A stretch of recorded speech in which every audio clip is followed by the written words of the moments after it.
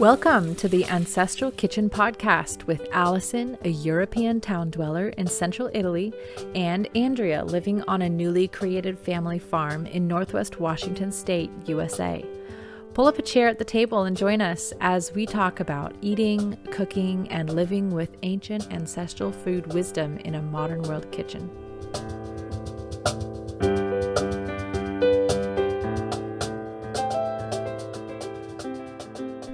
Welcome, everybody. I'm so excited to talk to you, Allison, about you.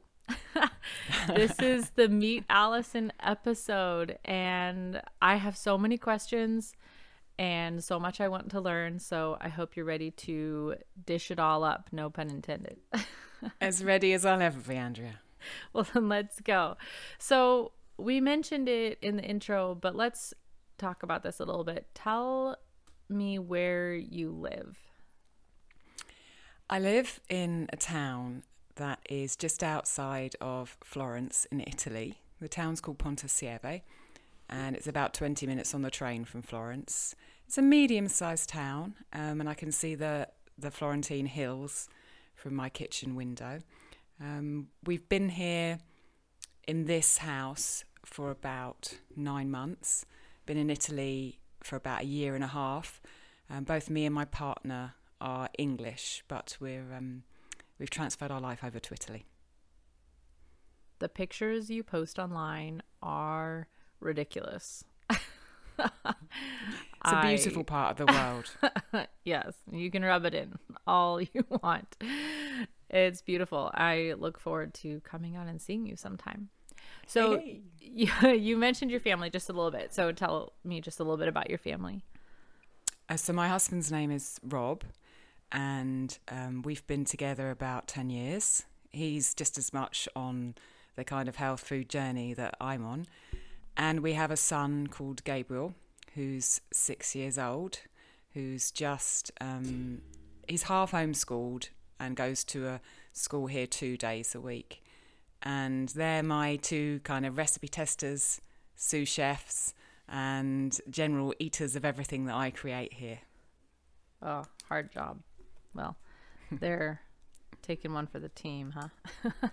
Yeah. Well, that's a good job to have.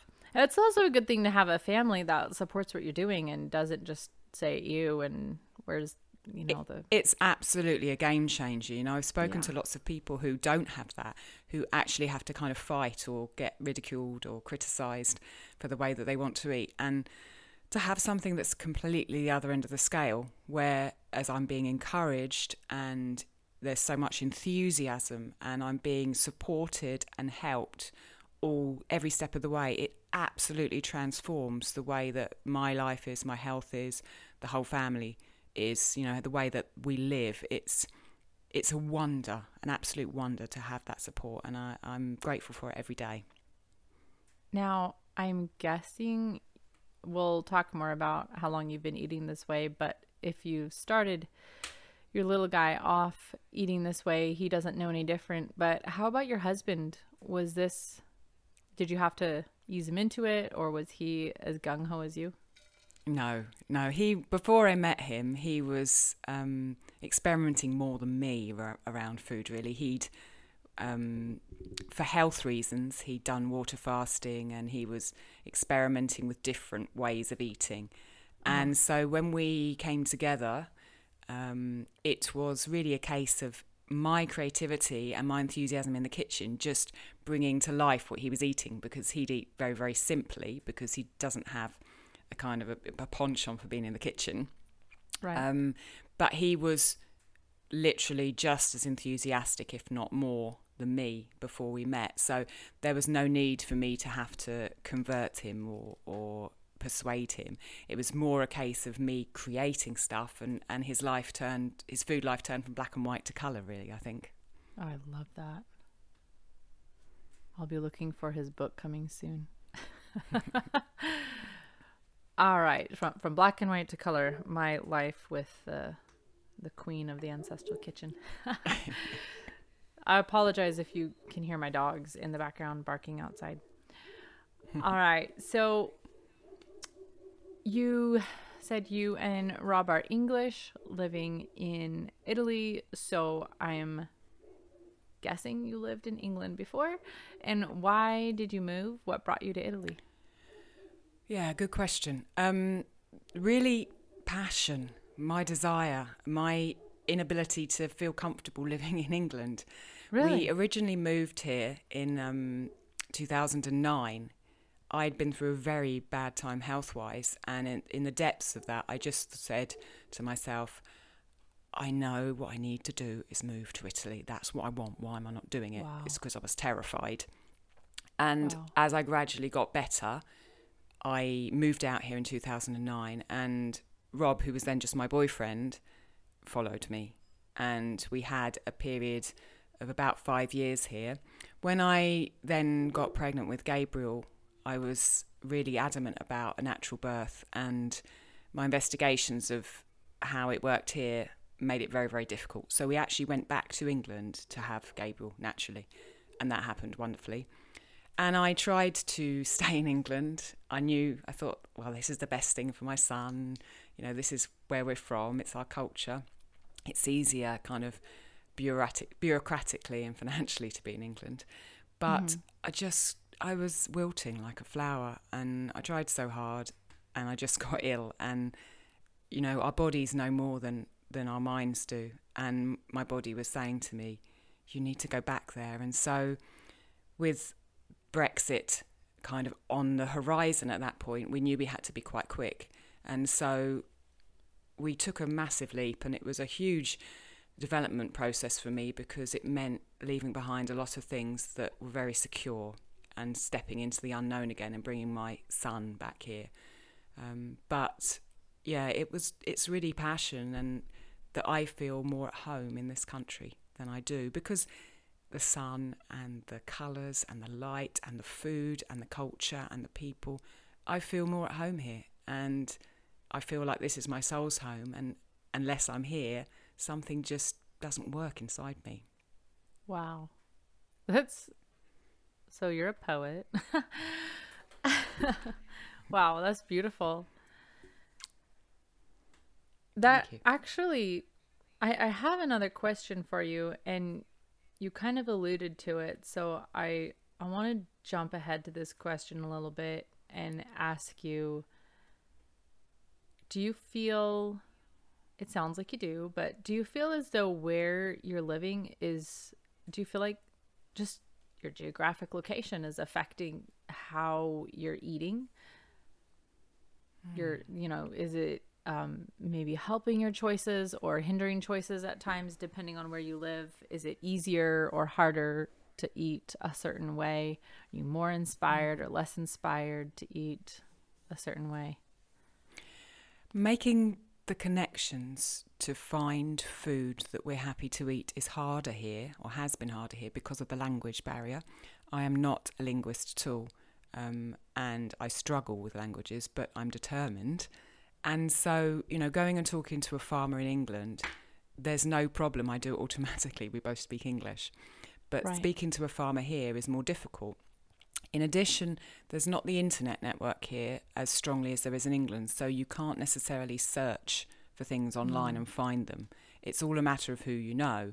So actually finding food has been a little bit harder. But the type of food available is more conducive for eating the way that I want to. We've been able to find more producers here who are enthusiastic and passionate about what they do. There's a stronger artisanal culture of, for example, smoking and curing, creating foods using hands in a slow way. That's kind of been lost more in England. It is there, and there's a revival of it, but it's more still in the fabric of society here.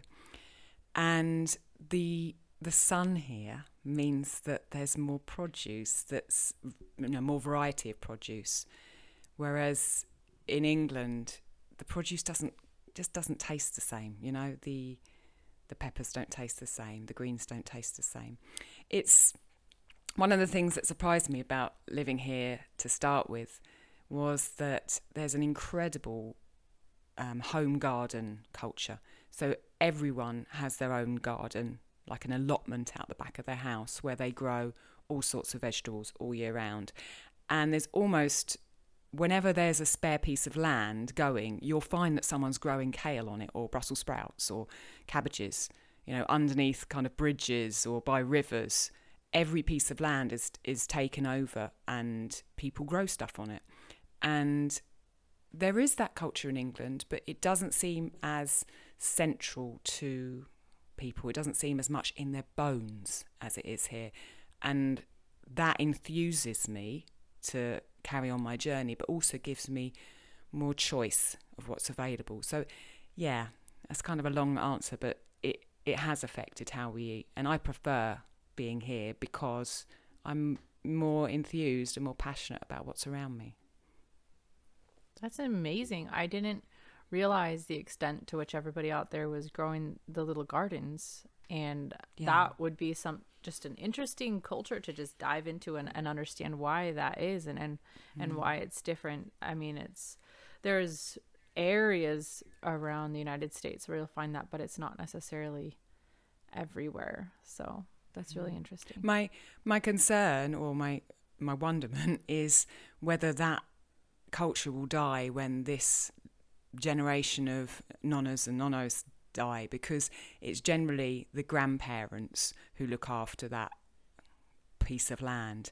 And there are supermarkets here, there are people who are working, both partners, who go and shop at the supermarket. And so I wonder, as time goes on and that generation passes, whether this new generation, when they become grandparents, will continue that tradition, or whether it will start to fade. And obviously I don't know the answer to that. That will be interesting to see.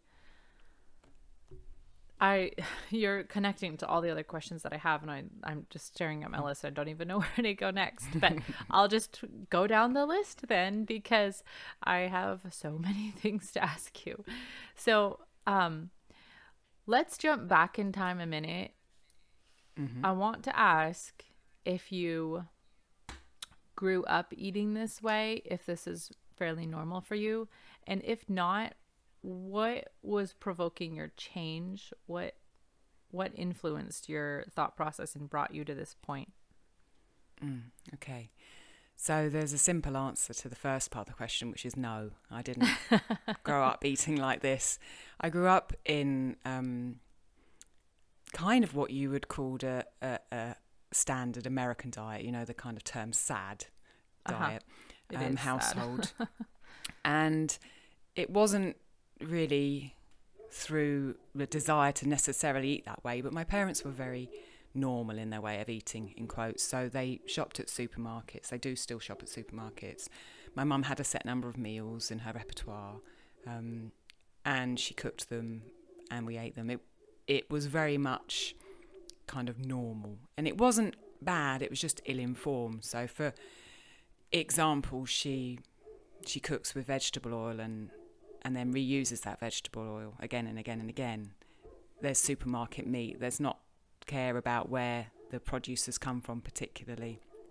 And then there was another side to it, which was food was used very much as a treat. So I grew up kind of holding things like sweets and ice cream and chocolate out as something that were a tempting thing for me, and which we ate on special occasions and very, very often. And I feel like, what changed? It's a really good question. What happened was, because of the way that I was eating, I ended up being overweight, and I got to the age of 20 and I was 20 stone, which is 280 pounds. And I'd lived my entire adolescence overweight. I was the fat girl, and I didn't know why it was happening. I didn't know any other way of being. It was my life. And it didn't happen to my sister. So it's not as if the way that my parents ate was something that was automatically going to produce that, but that's the way it showed itself in my body. And at 20, I kind of looked ahead to my life, and I wanted to have fun. I wanted to enjoy my 20s. I remember being sad that my friends were enjoying themselves, and I had this inability to dress nicely, inability to kind of move myself, inability to be attractive to men, and inability to feel like I was who I was inside when I looked in the mirror. Wow. And so I decided that something had to change. And I remember the moment very clearly. It was Boxing Day, and my parents had some chocolate-covered raisins. And I said no, and I never said no to anything. You know, I ate chocolates and sweets and crisps and everything that was bad for me. But I got the courage in me to say no. And then really from there, over about a year and a half, I lost half my body weight. Wow. And looking back, if I did it again, I wouldn't do it in the way I did it, because it was the 80s, and I did it by cutting fat out of my diet, which I think has left me with some lasting problems. But I lost half my body weight, and really that was the beginning of my journey to take me from this kind of standard American diet to the way I am now. And the first thing that granted me was an absolutely solid belief that if I wanted to do something, I could do it. Because really, you know, I'd been fat all my life, and it was a mountainous thing that I was looking at, and I didn't go and ask anyone else for help. I just did it. And that has granted me always a knowledge that I have the power in me to change my situation. And from there on, I went through various explorations of types of eating. To begin with, it was very low fat, but then that kind of developed. I ate vegetarian for a while. I ate vegan for a while. I ate raw vegan for a while. For 2 years, actually, I ate raw vegan. And it was meeting my partner, really, that shifted me to the next level, because I was stuck in this kind of mainstream world where there were only certain kind of books in my kind of vision. There were only certain researchers in my vision. My partner came from a very different background, where he'd already been on a massive health journey himself, and he was exposed to people who were talking about water fasting and different ways of eating, and his parents had a different view on life. And so when I met him, it was like there was this door in front of me that I'd had closed, and I'd only been looking in this room, and opening that door, meeting him was opening that door, and suddenly there was all this information and knowledge available to me, and I was so ready to take the next steps to kind of learn more and to develop. And so really then together we journeyed to bring us to where we are now. He is, one of his strongest values is integrity and authenticity. And that was something that my life had been lacking as a child. I'd pushed down the things that I'd loved in order to be normal and successful, in order to do well at school, in order to get a good job, which, you know, I had. But I'd pushed down all the things that I loved and I was passionate about, thinking that they were frivolous.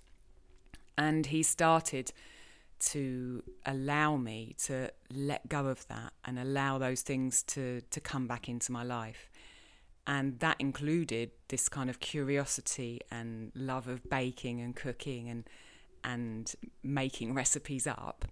And from that, we both researched together, and I would make things in the kitchen, and we'd learn something else, and we'd try something else out with our health. We water fasted together. As I said, we ate raw vegan.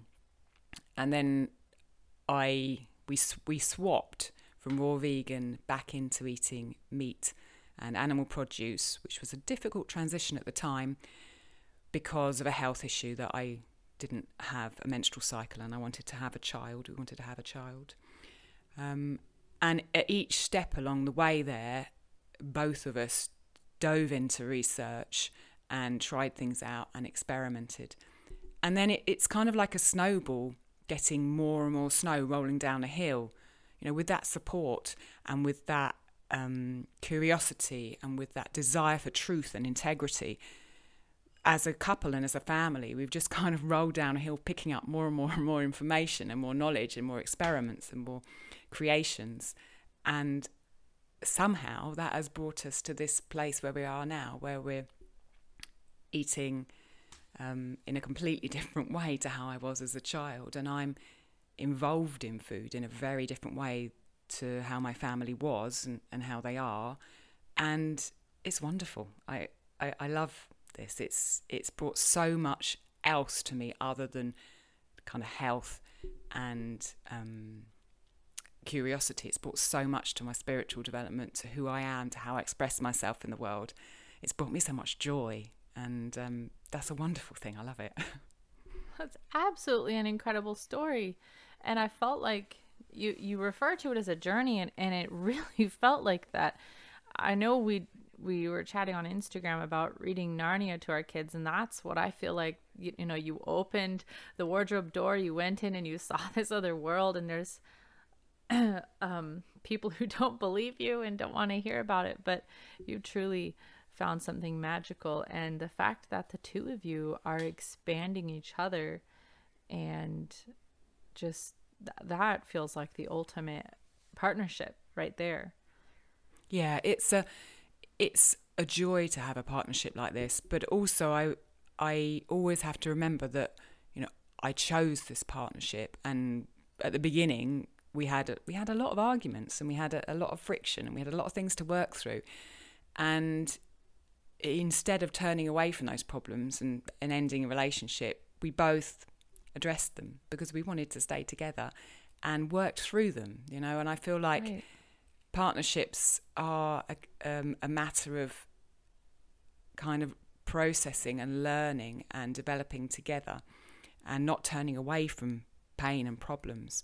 And so I have this relationship which I'm so grateful for, but it's something that really both of us have worked on and still have to work on all the time.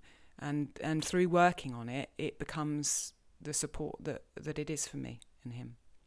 Well, absolutely. And just as we were chatting about a couple minutes ago before we hit record, people sometimes look at you and say, oh, you're so lucky that your body is, healthy like that or whatever.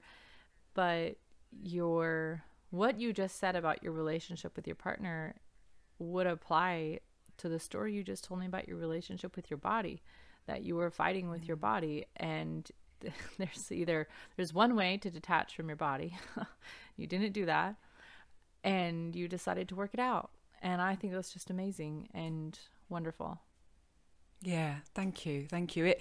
It's my path, and I feel like it's brought me so much, and it's also shown me the hardest things that I've had to do in my life as well. Those two things come together. I don't think you have a deep relationship and integrity with yourself unless you face hard things, and the hard things are what make us. And I agree with what you said. Is often, people, you can look at someone and think, oh, well, they're thin and beautiful and they've always been like that, or they've got good skin. And I had terrible skin, and I spent my entire adolescence overweight and being bullied because I was overweight. Right. And it's through going into that and addressing the problems that I had and facing them that I've managed to move to where I am. And there's still much more work to do. But that's something that I know I can do, and I know that I'll learn much as I carry on with my journey. I love it. That's absolutely just couldn't have asked for more from that question. Thank you. So you answered the question that I was going to ask, which was, why do you eat in this way? But I actually want to drive into this question a little bit more. The name of your Instagram is Ancestral Kitchen. You mentioned that you've tried everything from water to raw vegan to vegetarian to low fat, no fat, to what are you doing now? And what landed you here? Okay, so good luck with that. yeah, I have to remember what's kind of normal in quotes so I can describe the way we eat. So what are we eating now? So we eat, we're omnivores, so we eat meat and fish and eggs, and we try as much as possible to source those from someone we know. So we know the animals have been raised in as humane way as possible, with respect for them, the environment and everything around them, and that those animals have been fed in a way that is a diet that is traditional and natural for them, not been fed, for example, with soy or corn or grains, really. So we look for pastured meat as much as possible. We eat grains, but we process those, and by processing I mean we soak them, and generally we ferment them as well. So we eat grains in bread, in porridges, and those are all processed. We eat some beans, which are processed, but not so many, and then we eat vegetables, which we are trying to source locally, and we, along with those staples, we eat a lot of fat. And that fat is usually olive oil from here, or lard and tallow, which we render ourselves from the fat that we get from our local farmer, and some coconut oil, only a little bit though, because I would prefer to use the fats that are around me rather than import something from somewhere else. I personally don't eat much fruit at all.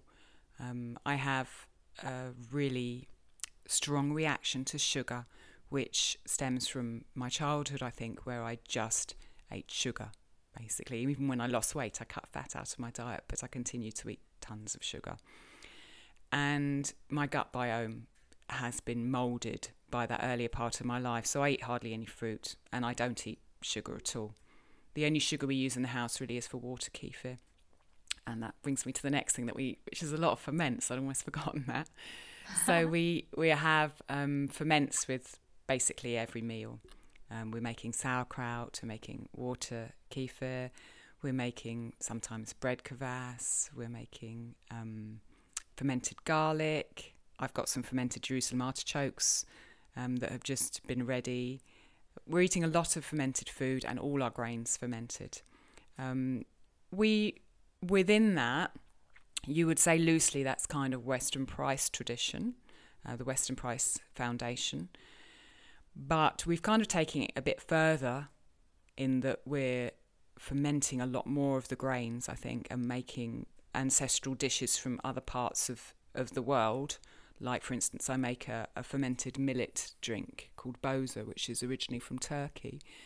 But also we've brought more wisdom into that recently in that, for example, we're experimenting with eating lectin light or lectin free and seeing how that affects our particular health makeup. I can't remember if there was another part of your question. I think I've answered the first part. I think you did. And I actually want to just jump on right here and say you're eating lectin free in Italy. Tell us about that. Yeah, so we haven't had a summer yet where we're eating lectin free, but so a lot of the famous Italian vegetables like aubergines and tomatoes and peppers are full of lectins, and we've literally cut those out since we've been experimenting with lectin free. But I don't think it's necessarily something that we have to do all the time going forward. For example, with tomatoes, most of the lectins are found in the seeds and the skin. And if you look at the way that traditional passata, tomato sauce, is made in Italy, it's made by skinning or putting the tomatoes through a machine that manually takes out the skin, and the seeds are removed before they're cooked. So to have a traditional Italian passata, tomato sauce, you wouldn't have the seeds and you wouldn't have the skin in it anyway. And that's where 90% of the lectins are, I believe, in tomatoes. So it's really interesting for me to just be playing with this on top of, what we're doing as our kind of base recently, and to understand that these kind of ancestral traditions that I've been learning about separately actually have scientific links to new research that's being done now. And I think that really there are ways in the kitchen that you can process things to enable you to eat in a way that is as toxin light as possible, that the mainstream and the food that's on the shelves in the mainstream doesn't take, it doesn't have in its knowledge. There's ways that I can process bread, for example, to lighten the lectin load. There's ways that I can process those tomatoes. And as everything, it's a working process for us, and we experiment and try, and we'll see what works for us as we move forward. That's just amazing. I think you had posted on your Instagram one time that I'm trying to remember what it was a picture of, and you said this is processed food. And you said processed in terms of, and then you kind of broke down what you had done to prepare it. So yeah, and I think we've got the wrong meaning for the word processed. I mean, we think of processed food as things in tins, but actually, in less than 100 or so years ago, processes were done with hands in the kitchen, from the garden to the kitchen, and processing was a way of making food more acceptable for the body to get the most out of it as possible. And so I say yay to processed food, because we should all be processing our food in a way that makes it more acceptable and helps our bodies thrive. But instead we have industrial processing of food, and I'd like to kind of turn that word upside down and bring the processing back into the home and back into the kitchen. Right. There is a farmer that I learned just so much from, and he used to say, how come we have to label our vegetables organic and the manufacturers that are growing with pesticides and herbicides can call their food conventional? He said, our food is conventional. Yeah. This is the way food has been grown for thousands of years. Your food is classified as chemical produce.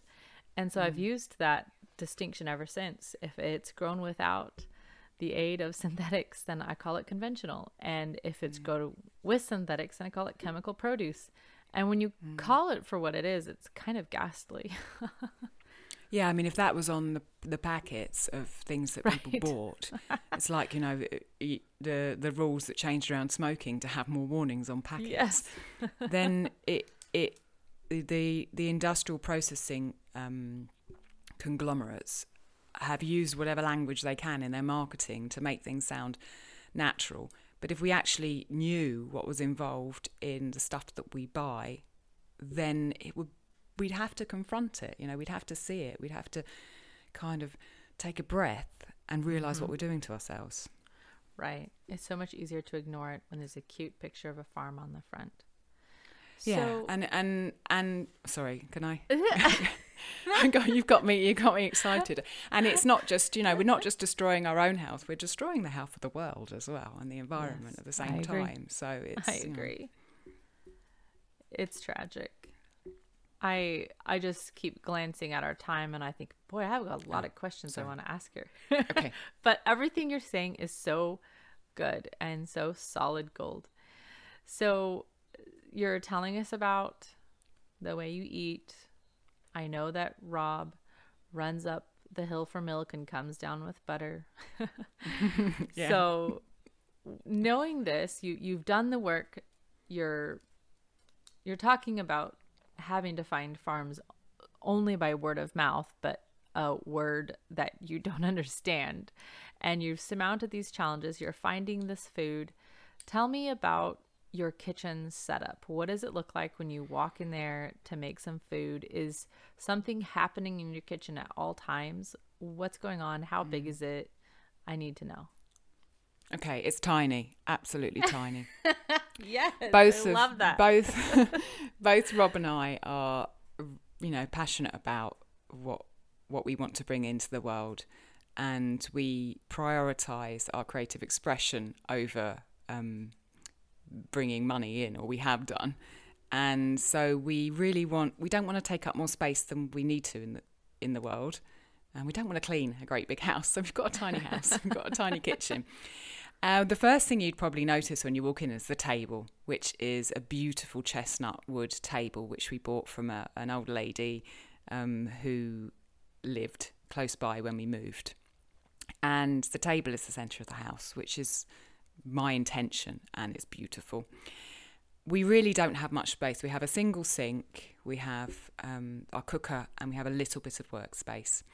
And because of that, it has to be as organised as possible. We've got things hanging. I like to have things ready to get to. I don't want to touch things twice. I don't want to have to lift 7 bowls out to get 1 bowl. So we've got sieves and as much kind of saucepans and things hanging up where we can. Italian kitchens have a drying rack for crockery above the sink, which I love. So when we wash up, we just put the dishes above the sink and they drip dry, and then they're there. We've got a beautiful chopping board, and most of the work happens there. There's always something on the go, definitely. I'm trying to think what's on the go at the moment. So our oven is an oven, but it also doubles as a proofing box. Rob made me a temperature controlled little apparatus that I put in the oven when I'm not using it, and it maintains a temperature of whatever I want, ready for kind of proofing and creating fermented goods. So in there at the moment is some Suans, which is a Scottish fermented drink made from cracked porridge oats, cracked oats. That's in there at the moment. Very often the boza, the millet drink that I talked about from Turkey, is in there. Often our bread's proofing in there, or I've got ground grains. I often make a millet and sorghum porridge, which is lectin free. I put a bit of starter in it, and that's often in there fermenting.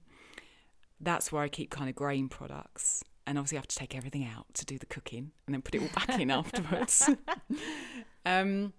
We've usually got...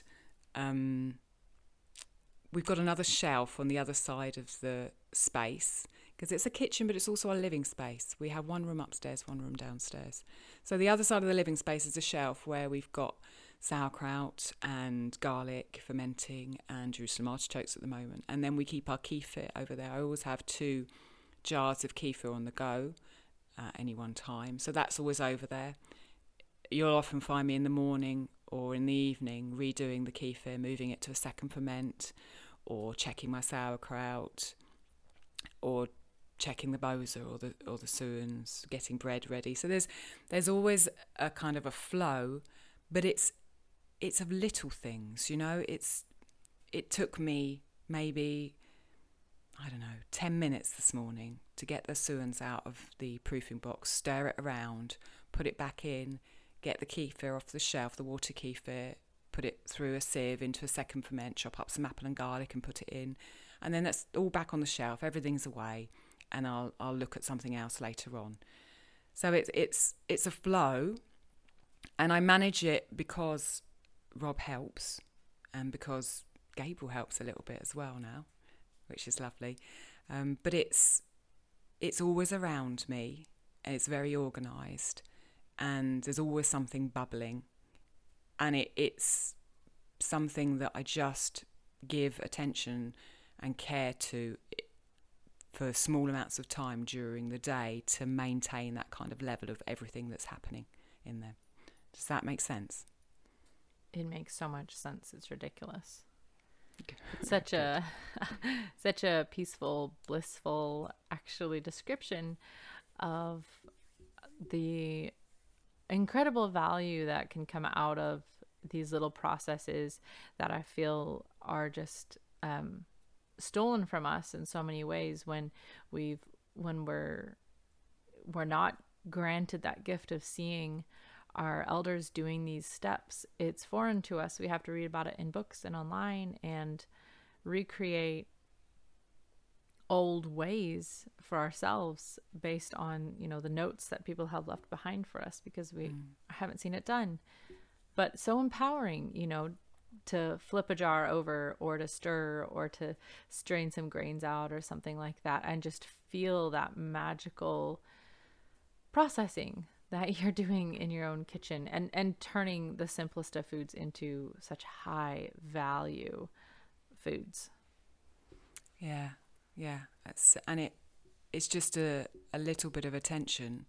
Then somehow, through all of these things, we get food 3 meals a day that has been processed in a way that makes it better for us and is respecting everything around us and gives us beautiful, tasty food too. You know, it's a joyous thing. What is driving you to share this with everybody online and on a podcast and on your blog? Yeah, that I had to get clear on that because I only started sharing it earlier this year, and I'd had almost a 3-year break from social media completely. And I was very, not cautious, but I wanted to be very conscious about going back online. And it's very clear to me that the reason that I want to share what I do is the joy that it gives me. I love what I do. I love the way it makes me feel, the way that the choices that I make when I buy the food, the things that I do in the kitchen, the way I share it with my family, the way my son's involved, the way I'm researching, my curiosity. I absolutely love it. And I feel such joy around it. And joy is contagious, you know, and joy is a wonderful emotion. And I wish everyone feel the joy that I feel around it. And so it's literally that joy that pushed me. I remember Rob saying to me a couple of years ago when we were still in England, we lived in Cornwall in Penzance. You know, what you do here is in the kitchen is amazing, Alison. You know, you've got to share it in some way. And I, for ages, I thought that kind of cooking wasn't creativity, that creativity was art or creativity was music, that kind of thing. And it took much kind of gentle, soft words from him and experimenting and changing for me to realise that what I was doing in the kitchen was just as creative as writing music, and that it wasn't normal, that other people didn't eat like this, that it was something amazing that needed to be beyond the 4 walls we lived in.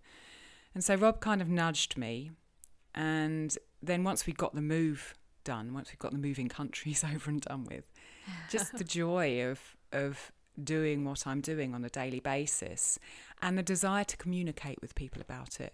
You know, the fact that I've met you during this process and I can talk to you and share this wonderful thing and we can learn from each other and share with each other, that brings me a lot of joy. And so the ability to communicate with other people and see what they're up to and learn from them and share what I'm doing. Beauty is a massive motivator for me. And so, you know, when I take pictures and share them on Instagram, I'm doing it because I think it's beautiful. And I'll try to capture the light if it's there, and I'll try to capture the colour as well. And so sharing that beauty, communicating that beauty and talking to other people and seeing what beauty and what joy they're creating in their kitchen. And then maybe, hopefully, transmitting a tiny bit of my joy and letting that infect someone else. That's why I do it, because it's just wonderful. Your Instagram is so beautiful and just so real. This is what's happening right now. This is the food that's happening. When I read your Instagram, I'm just stunned at the depths you will go to learn about what it is you are eating or preparing.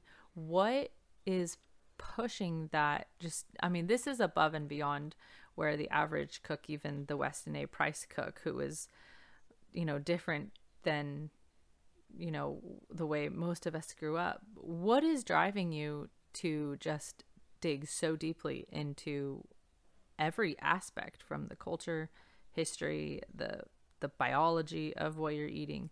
What's pushing that? What's driving that?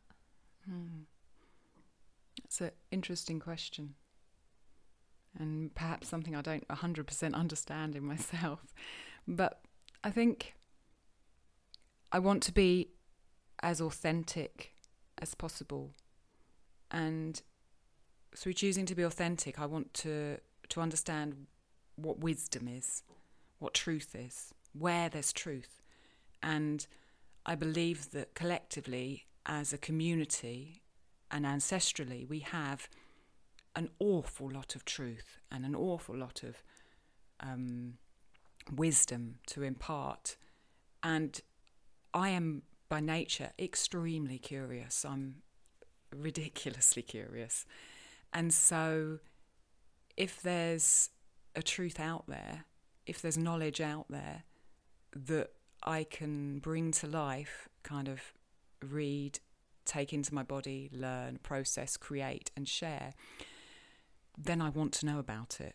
Because I believe that as a species, as a community, we have the ability to thrive and heal and create a world where people aren't being damaged, the planet isn't being damaged, the environment isn't being damaged, and we've lost that connection, that truth. And so by researching at the level I am, I'm desirous to kind of pick out, to find the wisdom, to find the tradition, to find the truth in things and bring it to life. Because to lose something like that is a tragedy, you know, to lose the knowledge that, for example, in the book that in Italian that I'm trying to read at the moment, it's knowledge that potentially could be lost forever.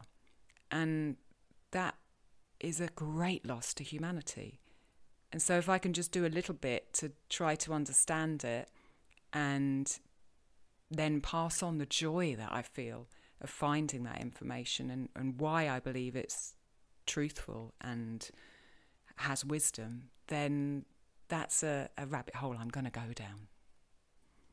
All of that comes through so well in your both your blog posts and your Instagram.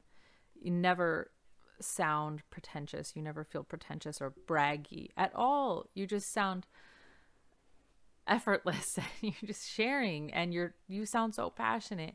And I know you are, because of the personal conversations we've had. You just you truly love what you're learning, and I'm so grateful that you're sharing it, because that's how I found you, was your Instagram. I think right about when you kind of opened it back up in 2020, and I came across it and just was smitten. Thank you. It's been very important to me to maintain a kind of an authenticity around my Instagram. So, for example, for technological reasons, but also because of that authenticity, I decided that I wasn't going to use any filters on my pictures, because I don't want to spend more time on a computer than necessary, really, because I don't think it's a good thing in our lives. But also I want just to show my kitchen. And so if I can move a plate into the sun or out of the sun or on top of a piece of wood and it looks gorgeous, then I'll take a picture there. But I don't want to create a situation where I'm changing what I'm doing and displaying that. I want to just show my joy and my kitchen. Right. Well, it must be nice to have the sun, I say, from it helps. Northwest Washington in January, where we haven't seen the sun since the 4th of July. But I think that is actually a beautiful statement you just made about not using the filters and spending less time on your computer, because I know people are going to ask you, where do you find the time? And this is just the truth from my own life. When I spend the day with my face in a screen, I feel like I get nothing done in the actual real world. When I barely pick up my phone, and you know this because I'll say, oh, I'm sorry, I didn't pick up my phone, and I didn't reply to your message for 3 days or something. But I feel like I get so much done and I know we kid ourselves and say, I'm just going to look at this for a minute here while I'm waiting for this or whatever. But that eats away at a lot of the quiet time that our brain needs, and just all that productive time just melts away. So I really appreciate the example that you set, and me and some of my friends have even talked about you, like, oh wow, she has to record her videos and then, send them to get uploaded. She can't just record it on her phone. And we just I admire the intensity of your devotion to the freedom of your life. I really do. It's much helped by my husband, because he's got a degree in computer science, and he's a kind of free software geek and a Linux geek. And so the setup that I have, when I threw my iPhone away, or I gave my iPhone away about a year and a half ago, and the setup that we have is using e-ink readers, which do not have the same effect on the eye and the retina. And I think that makes a difference, because I do believe that if you're scrolling on an iPhone, there's something about the light that's coming from it that affects your retina and affects how your brain processes things, that actually adds to the kind of addictiveness of it. And so using my Canon camera and then moving everything onto an e-ink device means that I'm not being affected in that way. And then having really strong boundaries is important to me. I used to be like that. I used to have an iPhone and I used to scroll, and I used to be scrolling when dinner was cooking, and I know I've become aware of what it does over the last however many years to my body. And so, I mean, literally notifications, I don't have notifications on any of my devices, and I have set times when I sit down and I engage, and when those times are over, I close it down and I move on with the rest of my life. But it's very much a discipline, and I've fought with it for very many years, and it's part of the reason why I turned off all my social medias 3 or 4 years ago. They are incredibly addictive, and it's been a huge journey and has required a lot of consciousness on my part to try to work like this, and the help of my husband to set me up in a way that makes it possible. I'm just telling you right now that we're going to have an episode called I Gave My iPhone Away, because that is going to play into the kitchen, because you are going to be told, I don't have time to soak beans before I cook them. And you just revealed so much. I mean, there's a lot in what you just said. So I'm looking forward to that episode.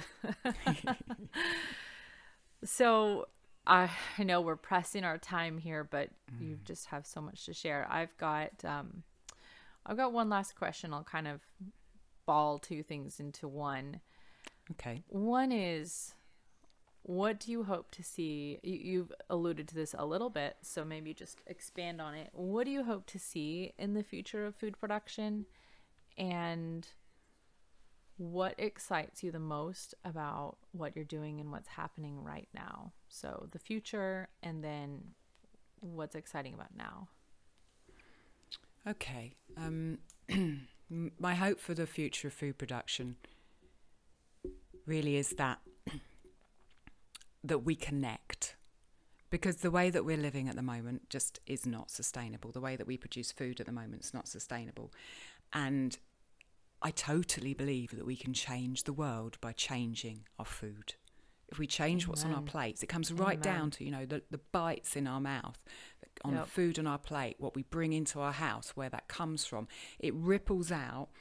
And if we change what's on our plates, we will change the entire world completely. And that is done through connection.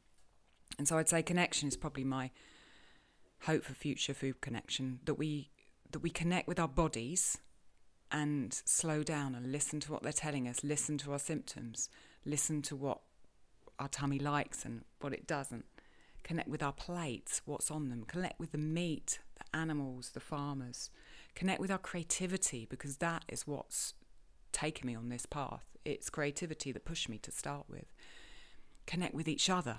Connect with our community. Connect with the history that we've got.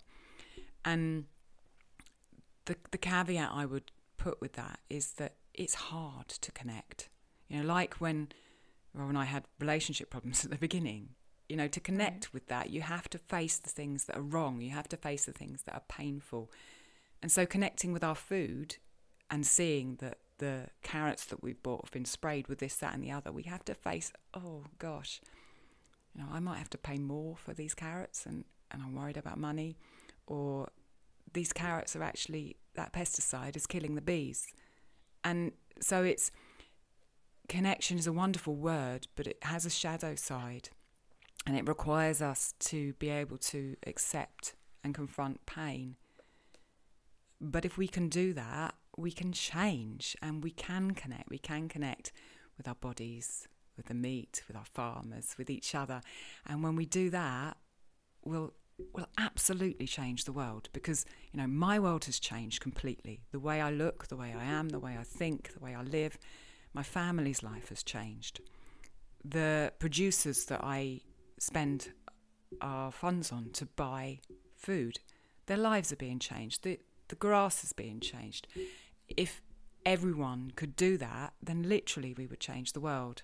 So I hope through sharing my joy at this, that it will be contagious, and we will start to connect more and instigate that change through that, because it's just a matter of where we spend our money and where we put our choices. We don't need to have, you know, a revolution or you know, different top-down stuff. It's bottom up. It's taking our choices and putting our forks in a different place, putting our feet in a different place, that will make the world sustainable and make it start going in the right direction, not the wrong direction.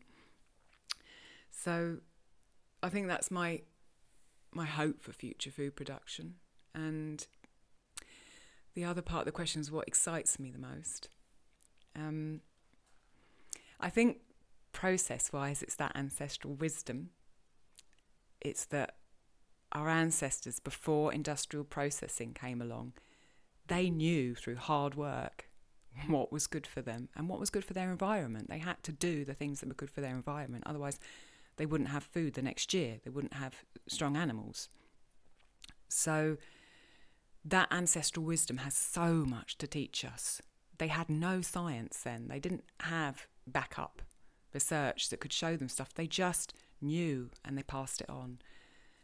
And I find that incredibly inspiring and incredibly exciting, that I have the power in my hands, and we have the power in our hands, to learn that wisdom and to alchemize our food that we're eating every day through that, and to change the environment and our communities with it. And bringing that to life in my kitchen is exciting and wonderful. And I believe that the closer I get, and the closer people get to their food, to processing their food, to learning about their food, to knowing everything about their food, the more healthy and sane and joyful they will become, and the better the world will become. So it's using that ancestral wisdom as a kind of a model to inform and enthuse myself and pass that on, that really gets me going. That's what most excites me. Wow. Yes, I love that. And I see that completely throughout this entire conversation and everything that you share online. Thank you. Well, one last teeny tiny little bitty question. Mm-hmm. And we like to do this at the beginning, but we didn't today. But yeah. What did you have for breakfast this morning? Oh dear, I haven't had any breakfast yet. Well, I didn't no have wonder time. we skipped over that. I sorted out my son's breakfast before I came down and sat in front of the mic, but I'm going to go up and have some breakfast after I've come down a bit from talking to you. We've got some leftovers again. I made some millet and sorghum porridge yesterday. Ooh, and yum. We ate it warm, and there were leftovers. So that's in the fridge, ready for me to... I might heat it up. I'm not sure yet. And I fancy some ghee this morning, so I'm going to have it with some ghee and probably some linseed and maybe a bit of miso as well. So it's leftovers, and we've got some suans too in the fridge, which I'll probably heat up and have with it to drink.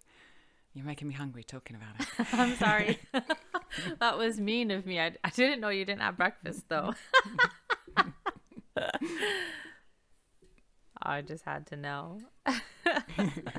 And what did you have for dinner then? Make me even hungrier.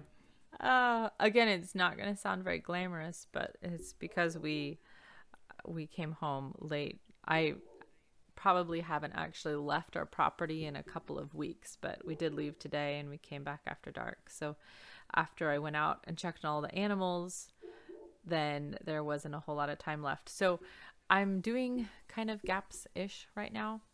And there's these pancakes you can make on gaps. They're any winter squash, and you cook it and then puree. So you can roast it or whatever, or even use canned ones. And then whip that with just a couple eggs. And I forget which stage of gaps this was introduced. We went through all the introductory stages, so now I would be in full gaps. So I don't really remember where. Maybe stage 3 or 4 is when you can start eating the winter squashes. So. Yeah, but it makes these amazing pancakes, and I feel like if you can have those pancakes, you can do gaps for any length of time, because you can't delicious. You can't see that I'm nodding. I know those pancakes so very well. We used to make them on an industrial level in Cornwall with 2 cast iron pans on the go. My son loved them, and they are delicious, aren't they? They are. And I know what she says in there, you can put honey on these, but you probably won't need to. Yeah, and she's right. When you are not eating sugar, the sweetness of a winter squash is almost overwhelming. It's so delicious. And of course, ghee. Salted ghee is my favorite. So that goes on top. And boy, I can that sounds lovely. Pull a magic trick and make a plate of those disappear right quick. We have a big history with squash pancakes, and they are delicious. So I'm a bit jealous. And I also slabbed up some of our home cured bacon and fried up a couple big thick pieces. I mean, when you see at the store they say thick sliced bacon, forget about it. That's not even close to when you cut it by hand at home with a knife. And I thought about this morning. I think thick sliced bacon is somebody's memory of bacon that they cut at home, and trying to pull that back, and now it's just become an item in the store that we see. So I don't know. I think it's really hard to go back to any other bacon but those kind of irregular, rough cut homemade pieces. Yeah, I've had Rob trying to chop our home cured bacon. I'm like, can you cut it thinly? He's like, no, I can't. You just get a hunk of it. Yeah, the bread knife works pretty decently for cutting pretty good slices, I have found, and the colder it is, of course, the easier it is to cut. Yeah, but I like it nice and thick. So you're making me want to go up and have bacon now. Sorry. But porridge. There's porridge. Yeah, there's porridge. Yeah, there's porridge. Okay, focus on the porridge. Well, is there anything else that you want to throw at us before we close out this discussion? No. Your questions are wonderful, and I think I've managed to say everything that I was excited about saying. So that's a mission completed. Your answers were absolutely beautiful, and every one of them could be turned into a full podcast episode. So thank you for sharing all of that with us, and until next time. Yeah, wonderful. Thank you. Thank you for the questions, and thank you for listening.